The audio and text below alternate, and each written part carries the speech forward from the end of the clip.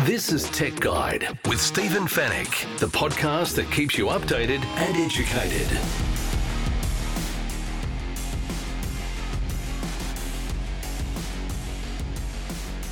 Tech Guide, episode 562. Hello and welcome to the show. It's great to have your company with me once again. This is Stephen Fennick. I'm the editor of techguide.com.au. On this week's show, we're back from the Samsung Galaxy Unpacked event in Seoul, where we saw the Z Flip 5 and the Z Fold 5 launched, and we're going to be talking to Samsung Vice President Gary McGregor. The NBN is expanding its fibre footprint. We'll tell you how to find out if your house is part of that expansion. In the Tech Guide reviews, DJI has launched a new dual-camera drone. Sony has unveiled its latest flagship noise-cancelling earphones. And Ecovacs is cleaning up with its latest robot vacuum. And we'll answer all of your tech questions, of course, in the Tech Guide Help Desk. And it's all brought to you by Netgear, the company that keeps you connected, and Norton, the company that keeps you protected.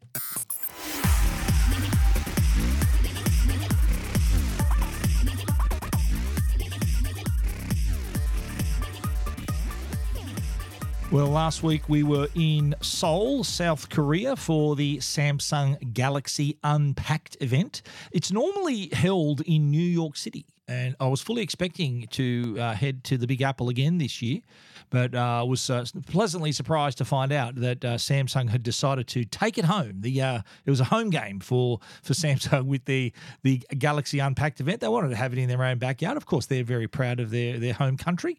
And it was actually quite a big launch event, one of the biggest post-COVID I think that I've ever seen. It was a lot of people there, a lot of excitement, and a lot of products, which we'll get to in a moment. But the event went off pretty well. It was held a little bit earlier this year. Like normally it's early August. They brought it forward to July. Not sure why, but the speculation is that they wanted a little bit more space between the foldable launch and the iPhone launch, is what I'm assuming. But as well as that, I think that there's also the prospect that other companies are launching their foldable as well. So in the period between them announcing this event and the event actually taking place, I think Motorola came out with their Razr 40. I think Pixel Fold was announced in that time as well. So I think Samsung were pretty anxious to get this fifth generation of devices out there. We're going to talk about the Z Flip 5 and the Z Fold 5. They also announced the Watch 6 Classic, the Watch 6 series, which includes the Watch 6 Classic, and they also announced the Tab S9 tablets. I've written about those on Tech Guide. I'm not going to talk about it on this show, but you can read all about them at Tech Guide. What I do want to talk about, though, before we get to our interview with Gary McGregor, are the two foldable devices. Now, the Flip 5 and the Fold 5, I've said it before, two similar products in terms of the technology, in having a foldable screen. But I think the two users of these devices couldn't be any different. They couldn't be any more. They're not similar, is what I'm trying to say. The user of the Flip 5 is a completely different user of the Fold 5. Flip 5 being the smaller device, 6.2 inch screen, folds in half, nice big front screen this year as well. That is a completely different user to the Z Fold 5, which I think is more a higher end, a bit more of a tech savvier power user.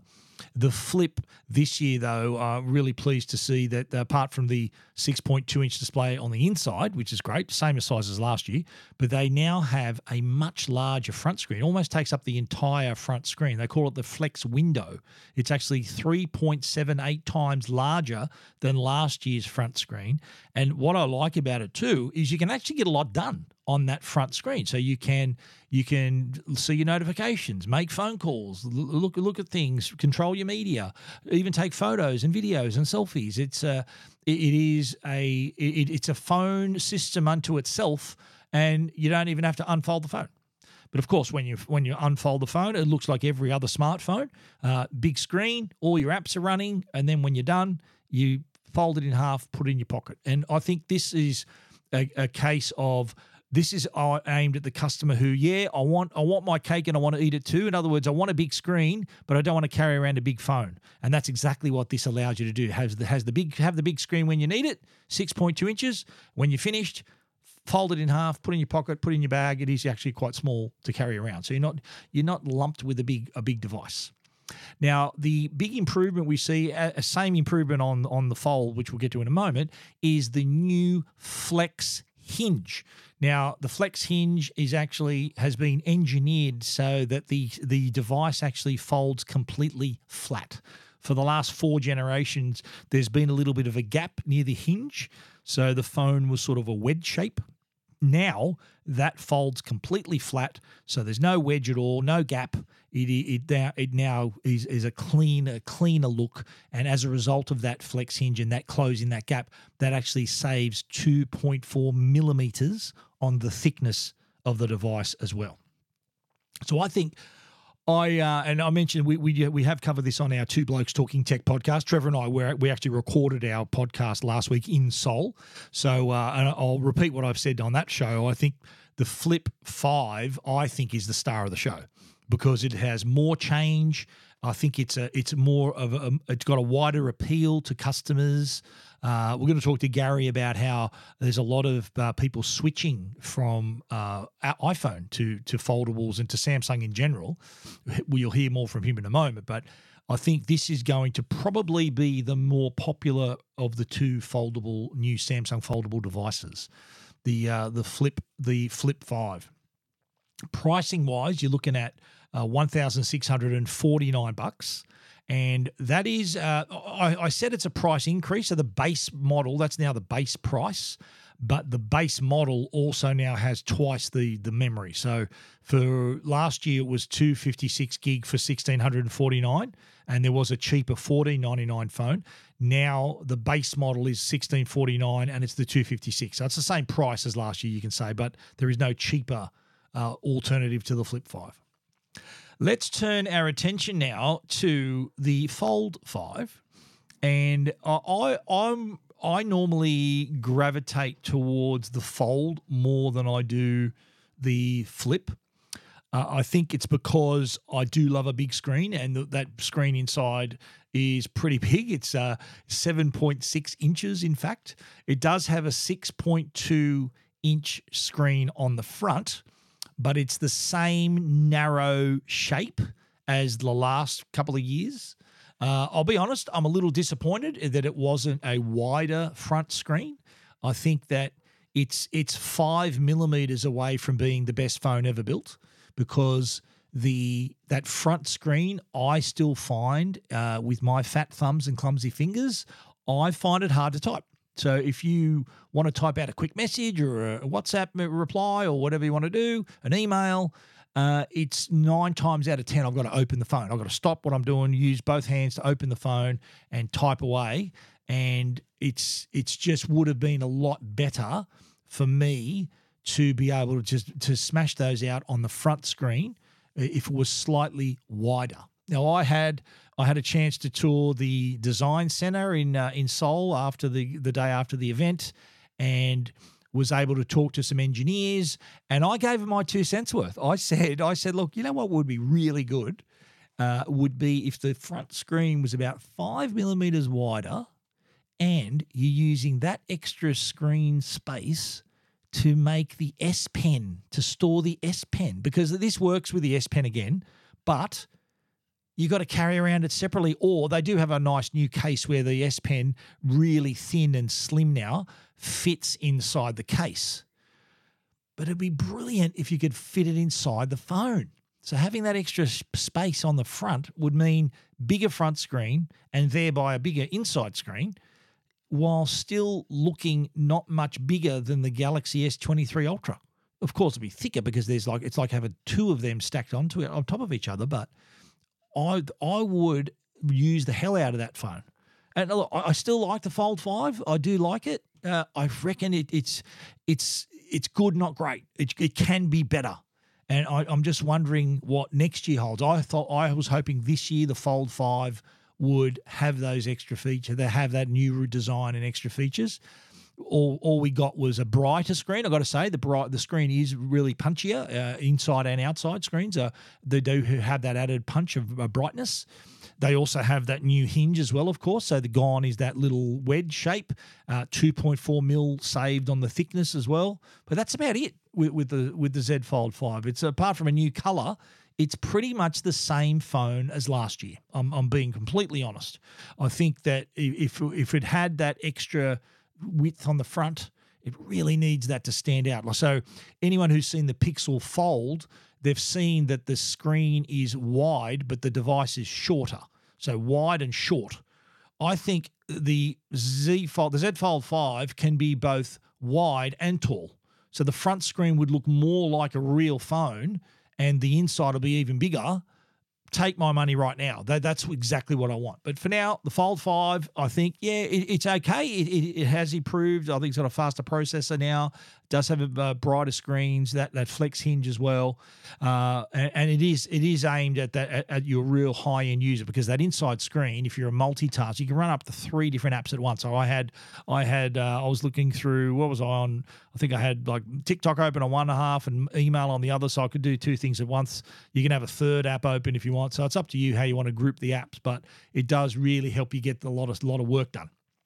The Z Fold 5 pricing, again, a bit more expensive. I think it's $100 more expensive. Starts at $2,599. That's for 256 gig memory, 12 gig of RAM. Goes all the way up to a terabyte of memory and 12 gig of RAM for $3,149. There are 3 colors available for the Z Fold 5. That's Phantom Black, Cream, and Icy Blue. And for the Flip 5, there's Mint, Graphite, Cream, and Lavender. But now let's get to our chat with Gary McGregor. And before I do that, I just want to apologise. The audio quality is probably not the best, but it was in fact recorded on a Samsung phone. But I think I got the settings wrong. So it's not really the fault of the phone. I think I had it in the wrong mode for the interview, but I have made the most of it. It's still a great chat with our good mate, Gary McGregor. Gary, welcome once again to the Tech Guide podcast. Great to be with you here back home in Korea. Nice to be back home. First time we've ever had an Unpacked in Korea, so quite a monumental time. This is the 5th generation of the foldable. So can you sum up for us, like, how far has this category actually come in those years? Even before we launched our first generation, we had 8 years worth of the technology was there, the folding glass was there, it was just as the market there, and when will consumers be able to respond to it? So it was almost a product looking for a market. Now what's happened over the last few years, it's really a market looking for a product, because people want to do more with the technology. However, they're just trying to work out, how can I have everything that I use in my tech, but fold it and make it compact and portable and work with me, which is where foldables is at. And in the last few years, we've learned so much that if you look at the products now that we're announcing, they are thinner, they're lighter, they're more powerful, they've got flagship cameras. They really are taking it to the extremes. I don't know where it'll go next year, to be honest. So all those things you mentioned, all those improvements, were they things that you were taking notice from the customers, or your best engineers, I guess the customers are, aren't they, with these sorts of products? It's amazing, because what I love about Samsung is the fact that there is a real ability to address customer challenges, or also go out to market and understand from existing users what are the things that you would like to see. And we were able to carry out a piece of research last year with over 2,000 foldable users in Australia, and their feedback went directly into the R&D for these products as well. So when we look at the big ones for me are really the hinge, for example. It was very hard to fold over glass and not have a gap in that hinge. We've been able to find a way now to close that. Why is that important for Australians? It's important because we love being outdoors. We love taking our technology with us. We love capturing it. So the fact that there's no gap means that the dust or water ingress is going to be significantly less. But at the same time, we're now IPX8 rated as well. So if anything does get in there, it's easy to clean the device and move on. So foldables obviously is this is the latest release, and how you got the Galaxy S and Galaxy A models in market. Obviously Galaxy S still flagship. These are flagship. What do you see in the next 2 to 3 years as the acceptance of foldables among customers as genuine option for them? Because, as you said, there's a lot of fence sitters that haven't quite come across yet. I think it's really interesting for foldables. We saw a really strong double-digit growth year on year with foldable uptake versus last year, and that's continued to grow. I think the smart minds say that by 2027 there's over 100 million foldable smartphones across the globe. Australians adopt technology far quicker. So I actually see foldable, I think we'll be in a place in a few years' time where foldable smartphones will actually start to outsell traditional candy bar style smartphones. I would say we almost made the mistake of assuming everyone would want a value device, but actually they want the device that they want, but they want to try and find value within that, meaning they actually wanted a premium smartphone and they value those experiences more. And when you take a step back and look at it, because this year, in the first half of this year, we sold more premium smartphones than we did last year, which was really interesting. And yes, there was fewer people in market, but they were the ones who were in market were spending more. So they value that experience and they will look for the best deal to get it. They're not having something they think they should have. It's what they want. And I find that really, really interesting. So our focus now is how do we get these products into the hands of as many Australians as we can? And that's looking at models like trade-in and working with our partners around potential value adding or various other programs, because everyone's different and everyone's got different demands from tech. I think once people get these in their hands, I think a lot. I know I've been using folds for many years, as you know. Once people see them, there's a fascination by them. People think, "Oh, wow, they're a lot better than they thought they were." So, how are you trying? I know you got your stores, and would there be places in retail areas where they can actually literally get their hands on them? Absolutely, and it's a really good point. We've made such a focus of allowing Australians to get hands-on with these products, and as such, every unit that you're going to see going out into stores, and we've worked with our partners to make sure we've basically got 100% coverage. There might be the odd regional store, but we've done our best to get every single store with live units of Flip 5 and Fold 5. I've noticed too, obviously, that you guys were obviously the first in the category, but now not the only companies in the category. So does that validate for you that there is actually a market here, that other companies are now producing foldable devices? I think it's great. There's some real strong competition in this space now and really good products too. It forces us to be better and it forces us to make sure that when more people, and what this does is it allows more people to consider folding smartphones than before. And as you say, it validates the category. It's not going to go away. So with that, we need to be brilliant. And what I think is really, really interesting is that when other brands have launched their products, we've actually seen a spike in our sales as well around those times. So it's very telling that they're bringing more people into market, and we need to work on that experience. We've got 5 years worth of experience in this space, and Australia's a tough market in terms of expectations around experience, after sales, quality, and we've really focused on those areas as well. Yeah, we've got a great product, but at the same time, the whole experience you have once you own that and the peace of mind, that's where our focus needs to be. So do you think it's a case with now these other brands, rising tide lifts all boats kind of thing, that people are going to be more interested in the category and more likely to invest in a product like this? Yeah, very much so. I expect, and keep in mind technology, lead times and cycles. There are other brands who are looking to come into this space as well. They're working frantically. We see from foldables that people are switching ecosystem onto foldable devices at a rate of 3-4 times what they normally would. And that's a reason why our carrier partners and our retail partners are so focused on this launch as well, because this is the only launch really in market where people give up everything and say, I really want that product. And generally, when you change your smartphone brand, you'll also consider who your carriage is with as well and what network you're with. Yeah, sure. I know that you did mention people switching. Is that what you mentioned? The S23 Ultra, there were a lot of customers who were coming from another ecosystem. Is that right? Yeah.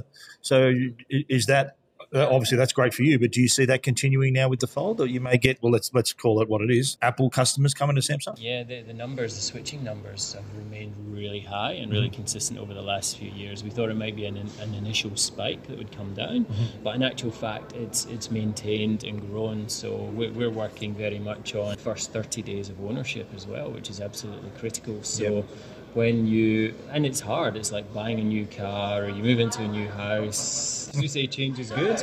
It can be quite daunting for the first couple of weeks. Once people had moved across, it was easy. It wasn't. So we're doing everything we can to make sure that we're holding their hands and taking them through the process. Before we let you go, I'd love to just ask you, what do you think of the EU ruling where they're saying that by 2027 the batteries have to be replaceable, accessible? Have you heard about this ruling? Yeah, we're obviously, and when it comes to battery technology, we're one of the foremost voices within that. We'll be very respectful of whatever ruling does come down. Understand what's driving it. Let's see how that ruling ripples its way through to Australia, but we'll be fascinated. Gary, pleasure to talk to you again. Thanks for joining us on the Tech Guide podcast. Really appreciate the time. Thank you, Steve.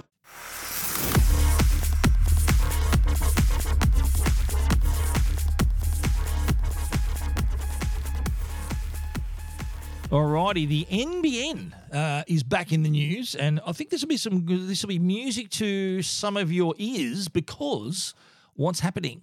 The fibre expansion continues. So what they've done, they're expanding fibre access to 2 million more homes.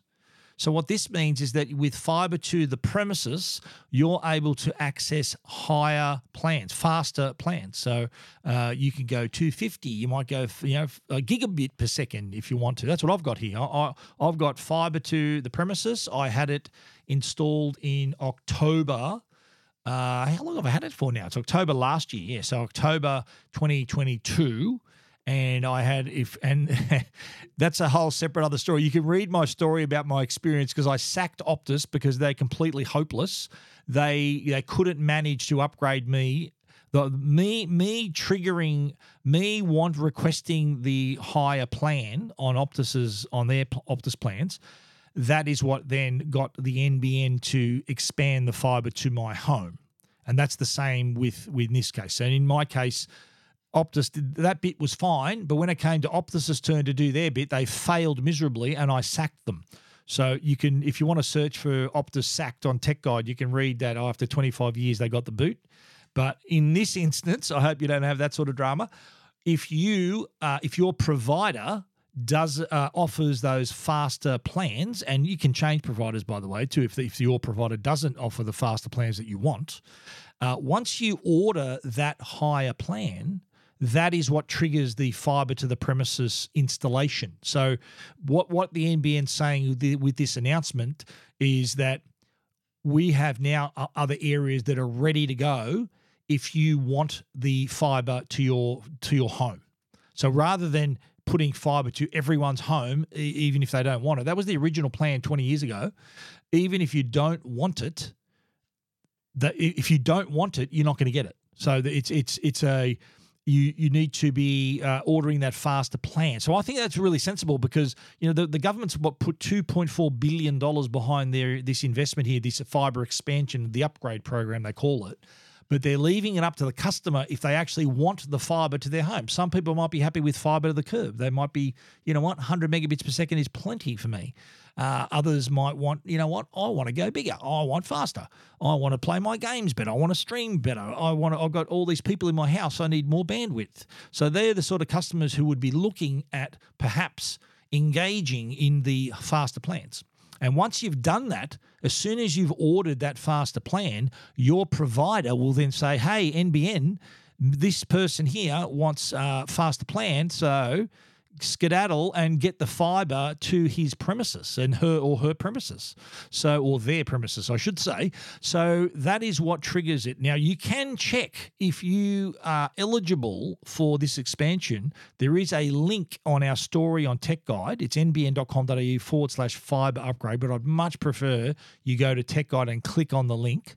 That way, then you can enter your address and you can see whether you will qualify, if you're eligible to get the fibre, to go fibre. Fibre's good for you, apparently, so especially if you're on faster internet.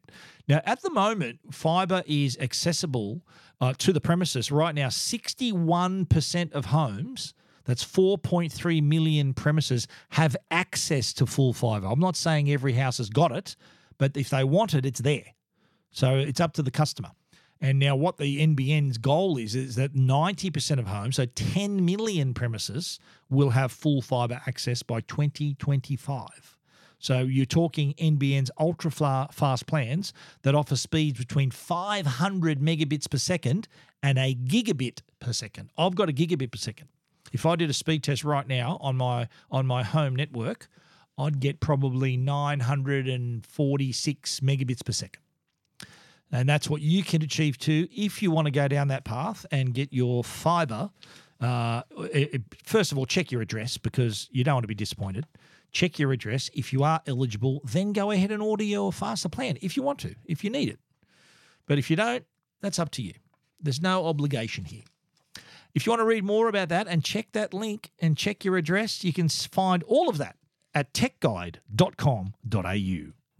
This is Tech Guide with Stephen Fennick. The Tech Guide podcast is proudly supported by Netgear. They're Australia's #1 Wi-Fi brand. If your home demands superior Wi-Fi, treat it with a masterpiece in connectivity. Bring your Wi-Fi up to speed with Orbi Wi-Fi 6E from Netgear. Orbi Wi-Fi 6E is the first and only Wi-Fi 6 quad-band whole home mesh system, opening an exclusive all-new 6 gigahertz superhighway that's fine-tuned to deliver unprecedented Wi-Fi speeds and smoother streaming simultaneously across the smart homes of today and tomorrow. It's Wi-Fi perfectly engineered. Wi-Fi 6E, the fastest Wi-Fi ever. Find out more at netgear.com.au/best Wi-Fi. And now, a Tech Guide review with Stephen Fennick.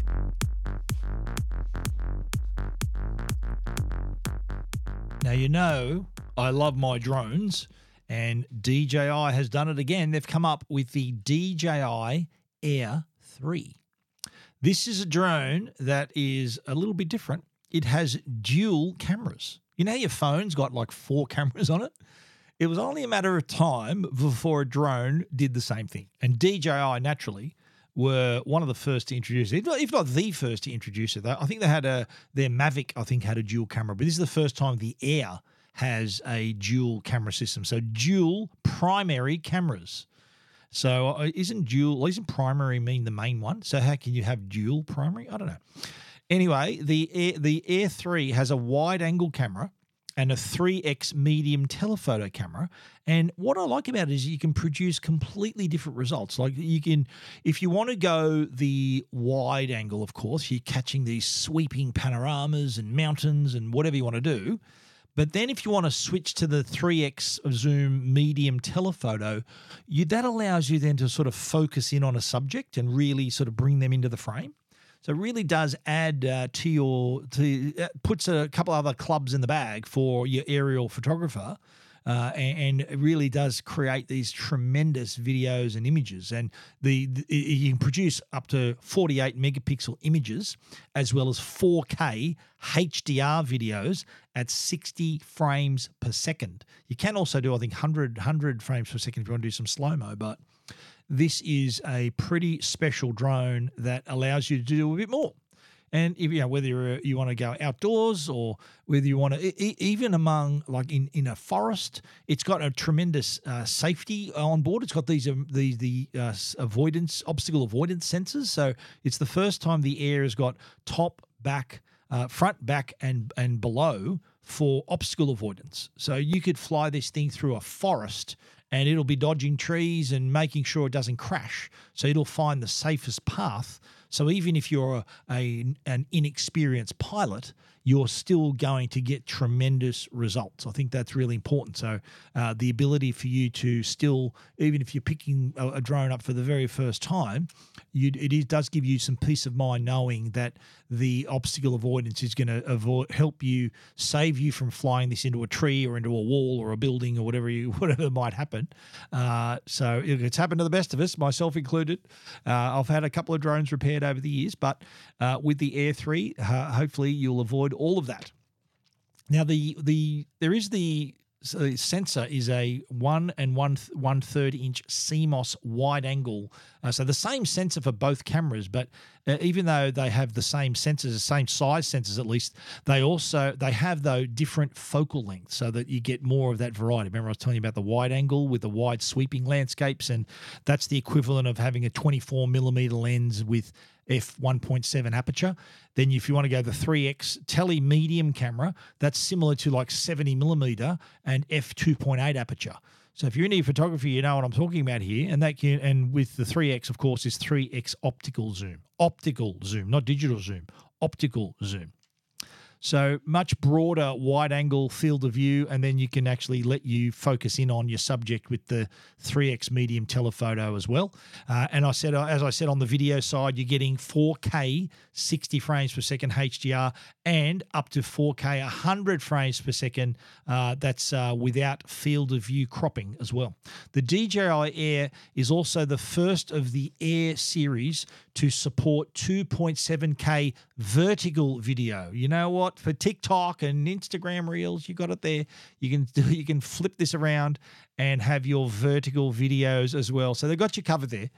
Another first is the obstacle sensing. So a lot of firsts with this one. I spoke about the obstacle sensing before, but it does really, it's the first time it's been on the Air model of drones. And again, if you're a beginner, brilliant work for you because you don't want to be risking flying this thing into a tree. The active track function is also there, so you can fly hands-free while it's locked on an object. It does also, and again, another good tip for good feature for beginners, advanced RTH, which is return to home. So if you get in trouble, hit that RTH button and it'll return to the point where it took off from, its GPS location. It'll navigate back to where you took off, right at your feet. It'll return. Now, you know what the massive improvement is, though? Is the flight time, up to 46 minutes, can you believe? So I don't know, that's a combination of having a bigger battery or just a more efficient and aerodynamic design, but 46 minutes, that's remarkable. That's a 48% improvement on the previous model. That is huge. There's also a new battery charging hub. If you get the Fly More package, which I highly recommend, the new battery charging hub can actually, so if you're in the field, for example, right, and you need more, you can transfer power from other batteries to the battery with the highest charge. So if you want to, rather than having to find a power point to recharge one of the batteries, you find the one with the highest charge, and you can actually transfer power from the other two batteries into that one battery. Isn't that amazing? So that way you can get that longer flight time with the one battery rather than having to fly for 2 minutes, come down, fly for 5 minutes, come down. So this gives you longer flight time with a single battery. I reckon that's amazing. And of course, there are all the other intelligent features on board. Focus track for both cameras. Quick shots. I like quick shots. You know, the rocket, the droney, the helix, the circle. It does all that automated flight path. It's pretty cool. There's also the master shots, so you can shoot multiple clips and edit clips and add music and do whatever you need. There's also night mode on this one, so you can capture 4K up to 30 frames per second in low light environments. And of course, there's hyperlapse, so you can take your time lapse footage, which is pretty cool. You can do that in both horizontal and vertical mode, so your social media followers won't be missing out on your work there. There's also you can have the slow motion, remember, with a 4K 100 frames per second or 1080p 100 frames per second to record a 4X slow motion video. A lot of options here, a lot of things for you to do. Now, pricing, it starts at $1,699. That's with your basic remote. If you want to then get the RCN2 remote, that's $2,049. And that's the Fly More combo, actually, and I highly recommend you get that one. And if you want the Fly More combo with the RC2, I think that's the one with the screen, $2,349. Most definitely worth buying any of those Fly More combinations because you get the battery charging hub, you get more batteries, you get more propellers, you get a carry bag. Most definitely worth every time getting the Fly More combo. If you want to check it out for yourself, the DJI Air 3, you can do that at techguide.com.au.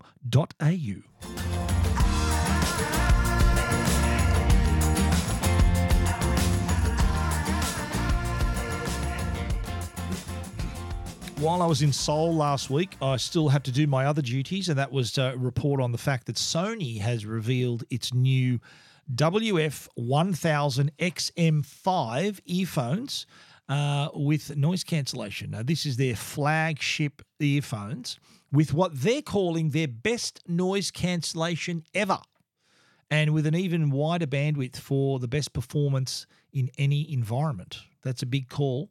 Sony, I think, are very well respected in audio circles. They do their earphones and headphones, for that matter, are both. They do sound tremendous. But no matter what sort of music you're listening to, either really delivers that quality that you expect from Sony. There is a dynamic driver X driver unit, so that provides wider frequency reproduction. So that means better bass, crisper vocals, all the detail that we're looking for. The diaphragm structure uses different materials for the dome and the edge. So what does that mean? Lower sound distortion.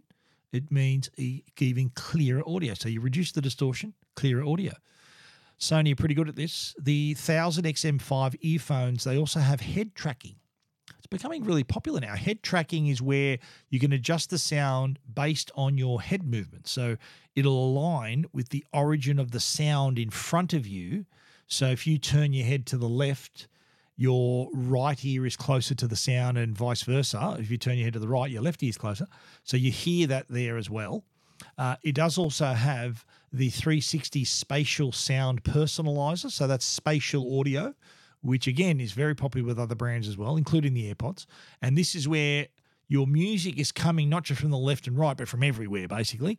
The whole concept here is to sort of to envelop you with sound. So it's like having Dolby Atmos, but for music, where it's coming from everywhere.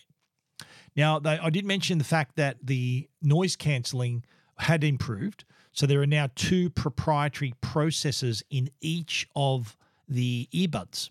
And what that does, that detects and cancels even more ambient sound than ever before. And there are dual feedback microphones and noise isolation ear tips. So these is what works together to create this improved noise cancelling. I really do think Sony noise cancelling is up there with Bose and all these other big brands. Sony know a thing or two. Now, what is also interesting here is that the noise reduction technology for your earphones are also used to improve your call quality. So it's good. There's an AI-based noise reduction algorithm that can help improve your call. So because you think about it, you're wearing earphones. A lot of people, and me included, I answer my phone with earphones in. I expected the call to be crystal clear, and I expect my voice to be crystal clear as well. And that's what Sony assures here. They use bone conduction sensors to help deliver your voice loud and clear, can you believe? And while at the same time, the noise cancelling technology is suppressing the ambient sound, resulting in you having a very clear call. Now, again, really nice looking too. They do have a premium look and feel, but they're also smaller. I do love the fact that they're small enough to fit comfortably in your ear. It's 25% smaller, as a matter of fact, and 20% lighter than last year's model. So in a year, they've lost a bit of weight and lost a bit of size, something I wish I could do.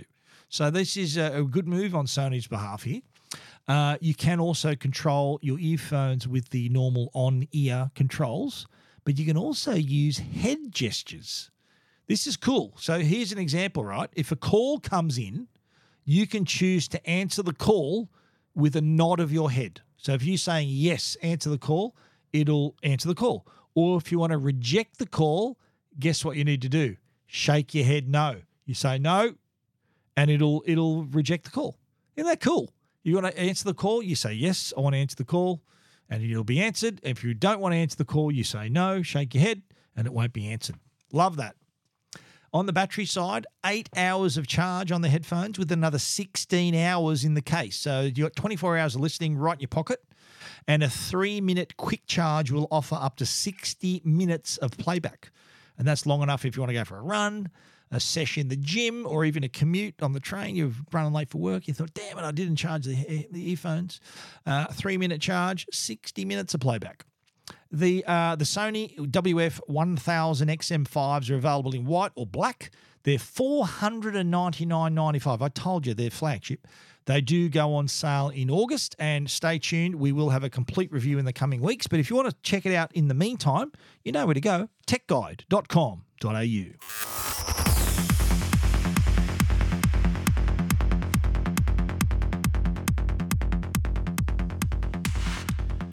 Ecovacs are at it again. They've launched the D-Bot T20 Omni. Now, they've got a wide range of robot vacuums, one of the leading brands in the category. The latest edition, though, has dual vacuuming and mopping. So it's both a vacuum and a mop, and never the twain shall meet as well. It will not mistake your carpets for a hard floor and vice versa. It does have, in fact, it has the auto mop lifting and also hot water mop washing. So what I mean by auto mop lifting is that if it's not dragging dirty mop across your carpet while it's vacuuming, it actually lifts it up off the carpet so that it's just vacuuming. It's not wiping all the dirt on your carpet, it makes sense, doesn't it? This is the first D-Bot to also include 6,000 PA suction power with the 5,200 milliamp hour battery, which means up to 4 hours of cleaning on a single charge. That's huge. It's also the first Omni. It's the Omni station for the first time outside of the X1 Omni models. So you're getting the station which can empty the dustbin and wash and dry the mop pads as it's recharging. So how's that for a hands-off solution? And Ecovacs is funny. It's appropriate, I should say. They've teamed up with Olympian Jana Pittman. I wasn't at the event. I was in Seoul. I would have loved to have met her. She's the first Australian woman to compete in both the Summer and Winter Olympics. And then after that, she decides, you know what, I'm going to become a doctor. And she did that. And at the same time, raising 6 children. I think that's remarkable. And she was at the event, and she was saying that, this is what I call it mum's best friend, because it really helps with all the cleaning. It is one of those things where you set it and forget it. So you can be up to 75 days without even bothering to do anything about the mopping and vacuuming, because the D-Bot's doing all of that for you. And all the other features you'd expect to be on board, including auto lift mopping technology. But there's also the True Mapping, True Detect technology. So it maps your house really well. The True Detect obstacle avoidance can scan and detect objects that are in front of the vacuum, like toys, socks, cables, things like that, where a regular vacuum would have just run right over it and would have stopped dead in the middle of the clean. This one this vacuum actually detects the obstacle, moves around it so it can continue cleaning. The D-Bot T20 Omni also has the Yico AI voice assistant. Yico, Gesundheit, I think someone might say. Yico, the AI voice, it's basically like Alexa for its own little version of Alexa, and you can tell it to go clean, you can go mop, tell it to vacuum a specific area. You might say, D-Bot, go vacuum the lounge room, and it'll because it's mapped your home, it'll know exactly where to go. Or you might say, return to charger, or auto cleaning, and it'll go and do exactly what you said. You can command it with your voice. The price of the T20 Omni is $1,799, which, when you consider what you're getting here, you're getting the near top of the line vacuum with the auto empty station, cleaning station, for under $2,000. 2 years ago, this was $1,000 more expensive. So I think that what's happening is the technology improves, it also gets cheaper. And I think that if there's been ever a time for you to want an all-in-one solution at an affordable price, the D-Bot T20 Omni certainly ticks all of those boxes. It's $1,799. It's available at JB, Harvey's, Godfrey's, Bingley stores, online from JB Hi-Fi, online at Harvey Norman, Godfrey's online, Good Guys online, Bingley, Amazon, eBay, or ecovacs.com.au. But again, go to my site, click on the Tech Guide story, and go to the link on my story, please. If you want to check it out, you can do that at techguide.com.au. You're listening to Tech Guide with Stephen Fennick. The Tech Guide podcast is proudly supported by Norton. They're the company that can keep you and your family safe online. It's a new year and our digital generation continues to see a rise in cybercrime and data breaches. Don't leave your devices without protection or your personal information open to exposure. It's time to have a plan to keep your devices and personal information protected. Save your time and money should the unthinkable happen and your devices are at risk to cyber threats like malware, ransomware, or viruses, or your personal information being exposed to cyber criminals looking to trade your details on the dark web. Introducing Norton 360 Platinum with device security, a VPN for online privacy, parental controls, and identity protection with dedicated restoration support and dark web monitoring. You have a comprehensive plan in place to help ensure your information stays in private. It's peace of mind for your devices and your identity. With Norton 360 Platinum, if you become a victim of identity theft, you'll have access to their dedicated identity restoration specialists to help you address your identity theft claim and help you resolve it.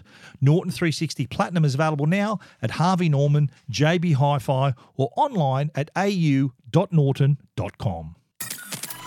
All your tech questions answered. This is the Tech Guide Help Desk.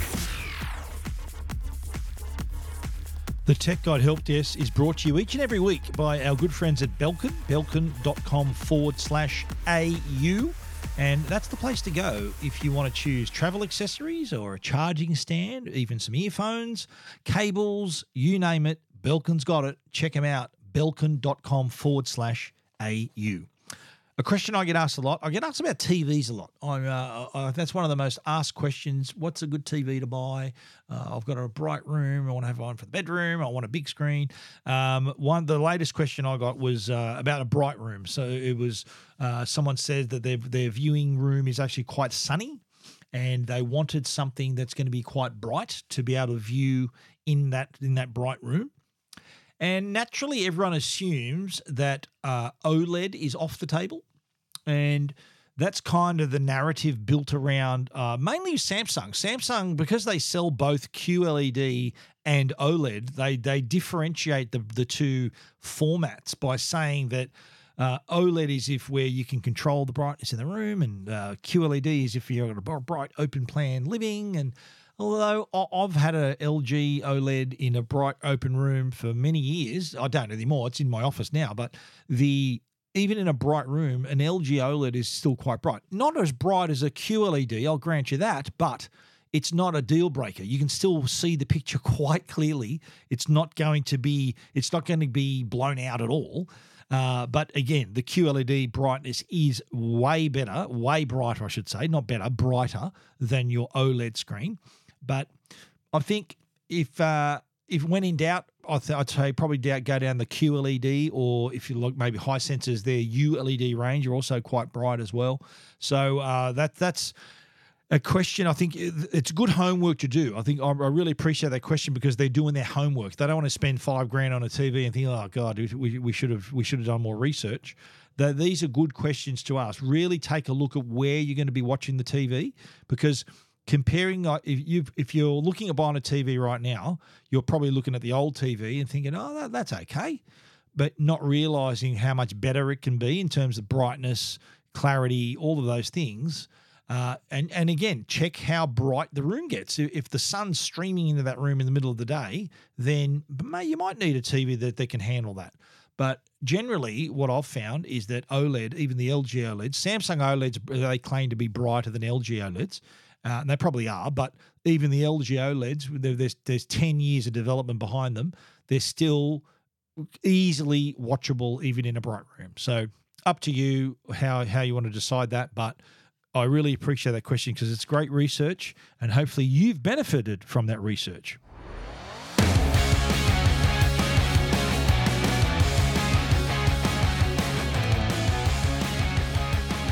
And that is our show for this week. Thank you for hanging around till the end.